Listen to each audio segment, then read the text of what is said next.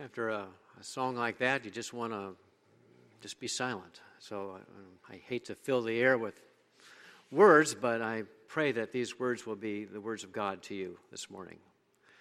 So let us pray. Gracious God, we would lay down whatever it is that's bugging us today, and we would listen intently to your word. Speak to us, we pray, freshly. Enable us to hear it truly, that we might be able to follow you more nearly in all ways. To you be all the praise. Amen. Reading from the Gospel of Mark, from the 10th chapter, beginning at verse 17. As Jesus started on his way to Jerusalem, a man ran up to him and fell on his knees before him. "Good teacher," he asked, "what must I do to inherit eternal life?" "Why do you call me good?" Jesus answered. "No one is good except God alone. You know the commandments: you shall not murder, you shall not commit adultery, you shall not steal, you shall not give false testimony, you shall not defraud, honor your father and mother." "Teacher," he declared, "all these I've kept since I was a boy." Jesus looked at him and loved him. "One thing you lack," he said. "Go, sell everything you have and give it to the poor, and you will have treasure in heaven. Then come, follow me." At this, the man's face fell. He went away sad because he had great wealth. Jesus looked around and said to his disciples, "How hard it is for the rich to enter the kingdom of God." The disciples were amazed at his words. But Jesus said again, "Children, how hard it is to enter the kingdom of God.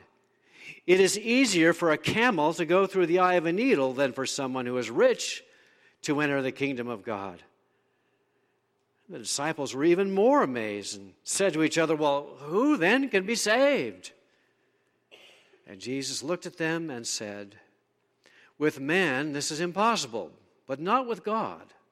All things are possible with God." This is the word of the Lord. Thanks be to God.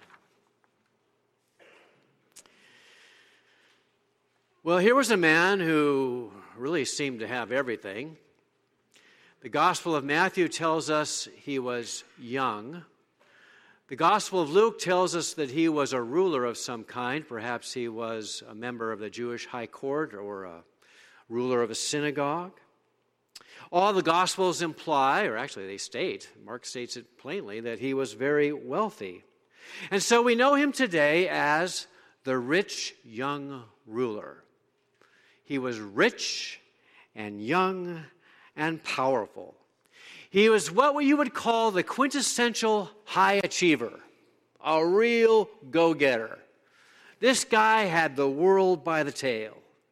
Ambitious, enthusiastic, energetic, and gifted, he excelled in every department of life, except perhaps for one area, and that is he wasn't truly happy. We can imagine this unhappy fellow standing at the fringe of the crowd, listening to Jesus teach about the kingdom of God, and then watching Jesus as he modeled what it means to be citizens of that kingdom. And he hoped for that kind of life for himself, a life full of meaning and purpose, a life filled with joy and love and peace. He seemed to possess everything except those qualities. He wanted what Jesus had to give. And so one day he decided that he would no longer remain on the edge of the crowd. He wanted to get closer to Jesus. He wanted to respond and to experience this new and abundant life. He wanted to become a disciple, and so in his eagerness, he burst through the crowd and came running to Jesus. That doesn't happen very often in the Gospels. You got somebody running. All I can think of is that father in the story of the prodigal son who went running to meet his son who was coming back. But again, reveals this man's eagerness to be in Jesus' presence. I love the detail in Mark's gospel. He came running and fell on his knees and cried out the words which he must have rehearsed 1,000 times in his heart. Good teacher, what must I do to inherit eternal life? He addresses Jesus as good teacher. Rabbis were never addressed that way. But I believe that the man was paying Jesus a high compliment. He knows that Jesus is a very distinguished rabbi, and so he comes showing proper respect. Jesus responds with what seems like a rebuke. Why do you call me good? No one is good except God alone. Perhaps Jesus was only trying to point this man to the source of all goodness, to the one who sent Jesus. Jesus was always pointing away from himself to the one who sent him, to God, the Father. Good teacher, what must I do to inherit eternal life? This is one of the most significant, profound questions asked in the Bible. And this fellow is to be commended for asking it. No one who heard Jesus teach in Galilee asked a question of such magnitude, nor for that matter did any of Jesus' disciples. The man is essentially asking, what does it mean to be a Christian? How can I be a citizen of your kingdom? Good teacher, how can I enter into this kind of life you've been talking about and living? What do I have to do? What do I have to attain? What must I achieve? And it's a great question, a profound question. But his assumptions are all wrong. The rich young ruler assumes that there is something that he must do to inherit eternal life. He figures that there must be something that he has yet to achieve and to attain. And therein lies the problem. For him, high achiever that he is, the spiritual life is all about self-effort. It, for him, is a self-improvement project. The rich young ruler is a doer par excellence, and that's true in the moral realm as in every other realm of his life. This guy is good. He's a good man. He's a model of virtuous living. He commands the respect of everyone in the community. He's honest, he's decent, kind to people, kind to his neighbors. I think we would all like him if we were to meet him. Maybe we would elect him mayor of Mukilteo. I don't. No, that might ruin him. But Jesus reads his heart. Jesus was pretty good at that, knows where this man is coming from. So he responds to this man's question by quoting the last half of the 10 Commandments. Those part of the commandments, the 10, that have to do with our relationship with others. Young man, you know the commandments. You shall not murder, you shall not commit adultery, you shall not steal, you shall not give false testimony, you shall not defraud, honor your father and mother. And the young man says matter-of-factly and actually quite sincerely that he's kept all these commandments.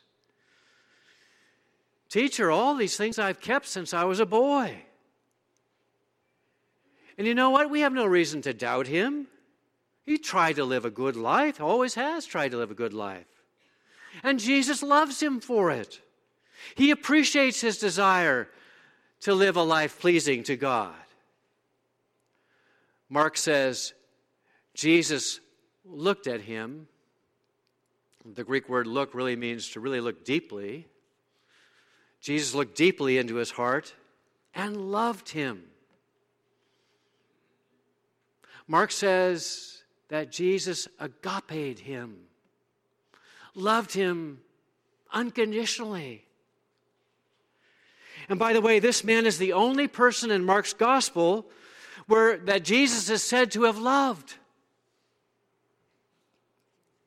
But then Jesus challenges him. There is one thing lacking. Go, sell everything you have and give to the poor, and you will have treasure in heaven. Then come and follow me. The one thing that this young man is lacking is his unwillingness to let go of everything that was getting in the way of his living under God's reign. Jesus is calling him to pay heed to the first commandment, to put God first in his life, that he should have no other gods before the one true God. Jesus is calling him to love the Lord his God with all his heart and soul and mind and strength, and to give up the idols in his life.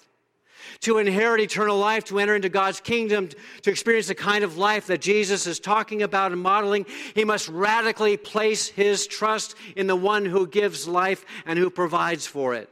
And he must abandon confidence in his own achievements and his own deeds and the result of them, which is his many possessions.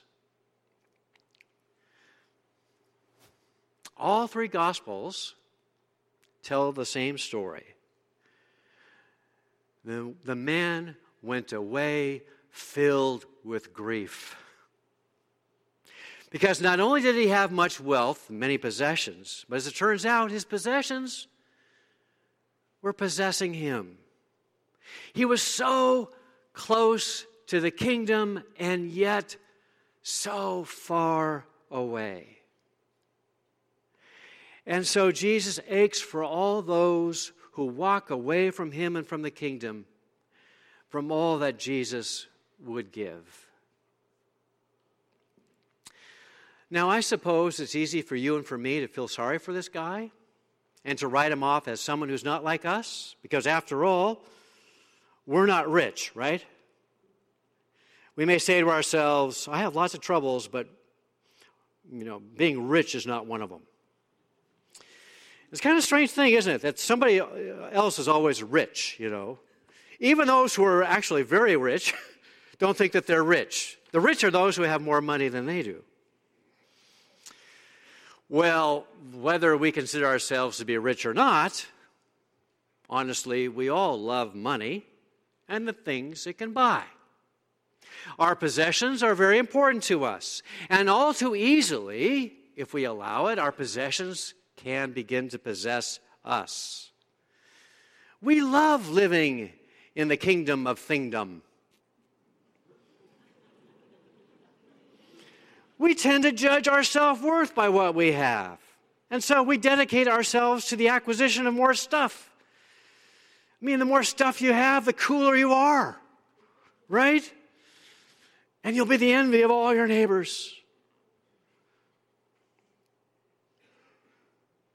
So that our preoccupation with money and material things gives us the rich young ruler's problem, even though we may not share in his level of prosperity.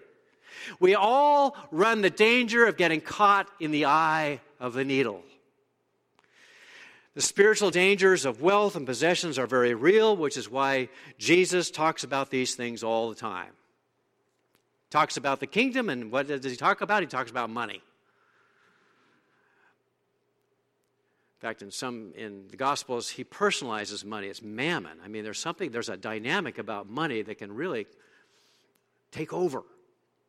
It's dangerous.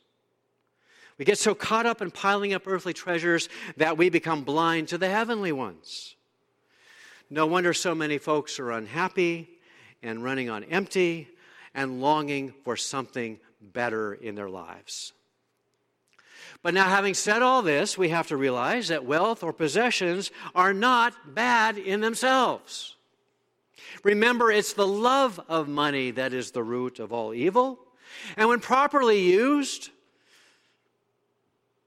people are cared for, life is enhanced.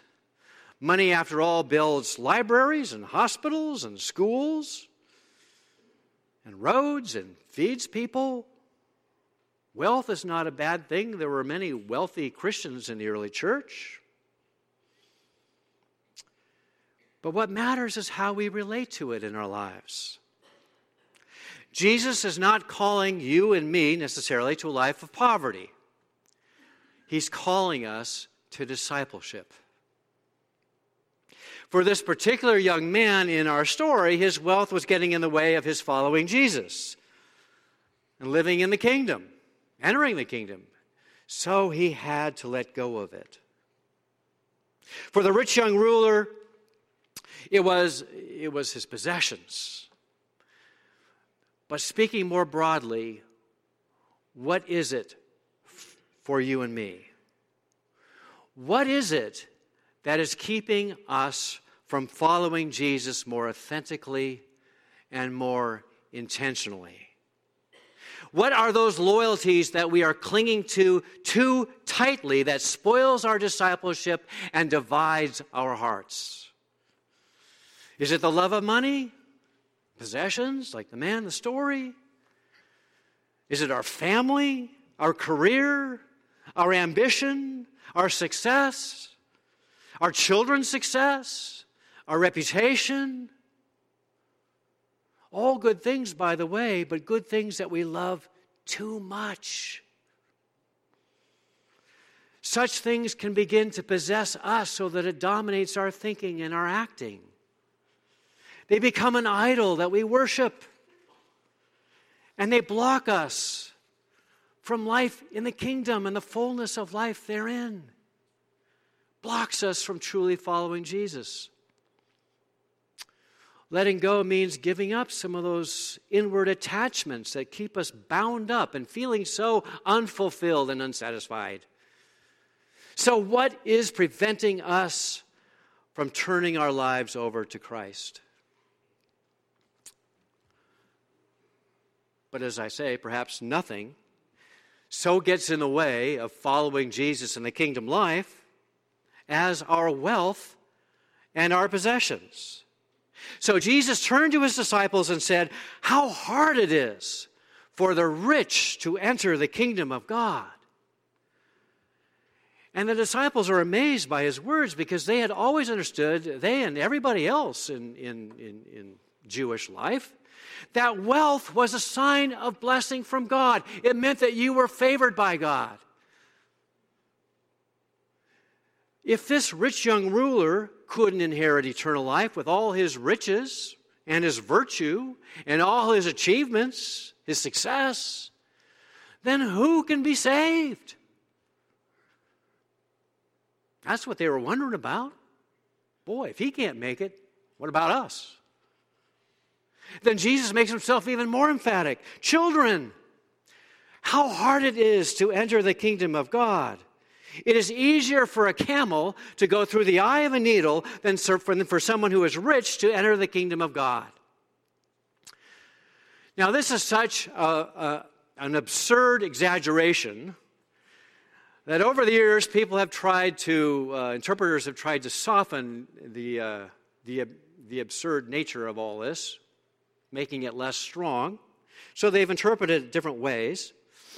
If you've been around the world of biblical interpretation, you know how these words have been interpreted. People will say, well, Jesus wasn't talking about a literal eye of the needle. They talk about how back in those days there were little gates in the wall of Jerusalem, and they were really narrow, and it was hard to get a camel through there. But if they just sucked it up and held their breath, and then maybe they could get through. It would be hard, but not impossible. So the eye of the needle were the little gates in the wall. I've heard that explanation.